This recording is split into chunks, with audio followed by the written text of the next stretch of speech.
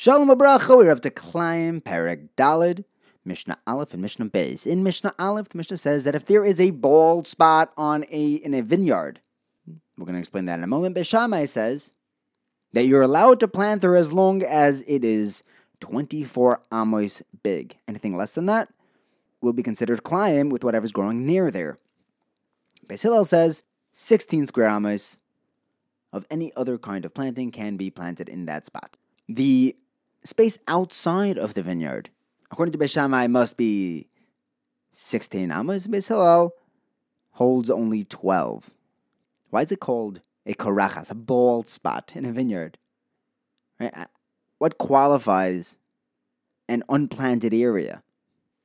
So the Mishnah tells us that it's a space in the vineyard that does not have any vines. If it's less than 16 square amos, then no other types of plants can be planted in there.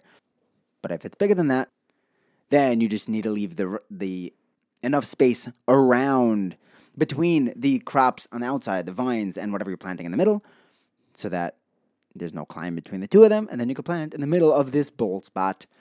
In Mishnah Beis, the Mishnah says, what's considered the mechol hakerem, the space around the perimeter of a vineyard?